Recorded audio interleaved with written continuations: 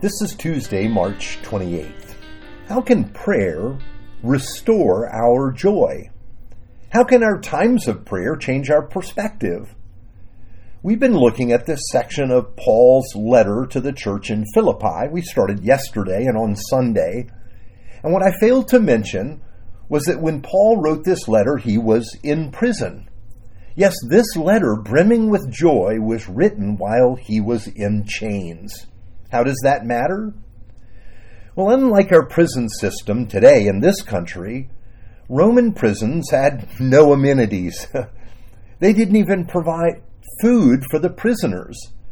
That meant that family members and friends had to show up with resources to care for those that they loved.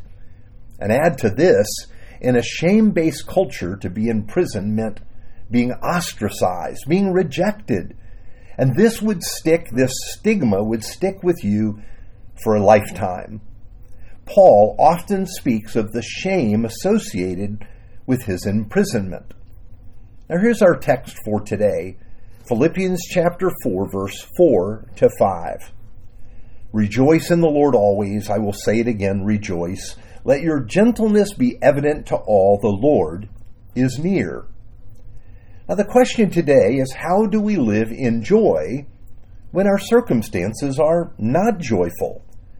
You see, the joy Paul speaks of here is not feigned or faked. It's not a denial of the circumstances he is in. Often we choose to avoid facing what we're going through, but prayer is not that. It is seeing, as we looked at yesterday, that the Lord is near. That is what we sense when we read Paul's letter. Yes, he may be in prison, but God isn't far away. He knows the Lord's presence. Yes, he may have need because he's in prison without provision, but he knows that he's not alone, that he's not been orphaned from God. Years ago, when I was taking a graduate course away from home, I struck up a friendship with a Korean pastor. He was a praying man. I remember first meeting him on a busy street, and right there he asked me to pray with him. It felt awkward at the time, and then he began to pray. And later, as our friendship grew, one day he asked me what my favorite passage of Scripture is, and I shared it with him. Then he volunteered his own. It was taken from this book, the letter to the Philippians, and here was his favorite passage. Now I want you to know, brothers and sisters, that what has happened to me has actually served to advance the gospel. That's Philippians 1:12. Now I had to admit, when he shared it with me, I was surprised. Really? How could that be your favorite verse, I thought? It didn't seem important to me. Actually, I'd read it many times, and it had never gotten my attention at all. But here's how. He shared with me the context for that verse. Here is what follows, verse 13 and 14. As a result, it has become clear throughout the whole palace guard and to everyone else that I am in chains for Christ. And because of my chains, most of the brothers and sisters have become confident in the Lord and dare all the more to proclaim the gospel without fear. You see, Paul says, yeah, he's in prison, but there he also sees that God is working. The result has been that a number of things. First, those around Paul can see that the reason he's there is because of Jesus. They know that Jesus must be important if he would be willing to be in prison and bear the shame of his imprisonment just for sharing the message about him. They must wonder and want to know who this Jesus is. And second, the other believers, his brothers and sisters in Christ, have become even more bold in sharing Jesus as well. They have seen the sacrifice of Paul and his confidence in God, and they've become more confident themselves. Wow! Prison might look like the end for Paul, but there he is seeing how the Lord is using this moment to advance the gospel. Isn't that beautiful? And here was the icing on the cake. My Korean pastor friend then took me to the end of Paul's letter. Here's what it says. This is Philippians 2, verse 21 to 23. Greet all God's people in Christ Jesus.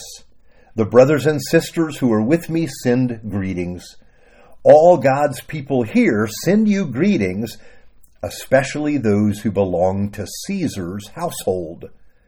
The grace of the Lord Jesus Christ be with your spirit. Amen. Now, did you get that part about Caesar's household? Yes, some of the members of Caesar's own household have come to faith in Jesus as a result of Paul being in prison.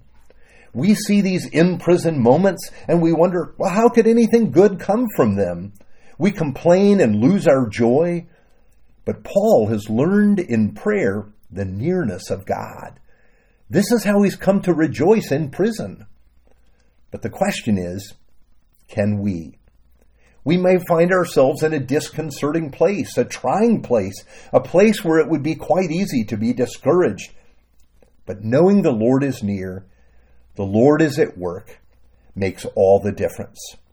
Okay, I have to tell you, I was embarrassed that I had told him my favorite verse. I found my Korean pastor friend's perspective a challenge for me and the way I see my circumstances, and to learn to trust in God wherever I am. I believe we do not get there from trying hard to get to that place in our lives. I think it's born of prayer and seeing the love of Jesus and spending time before the face of God that changes our perspective of where we are. And our lives look different. They always look different when we see that the Lord is near. Let's pray. Thank you, Jesus, that you have drawn us to yourself. We rejoice in the access we have to your throne, Father. Teach us peace from being with you and fill us with joy in your presence. For we pray in the name of Jesus. Amen.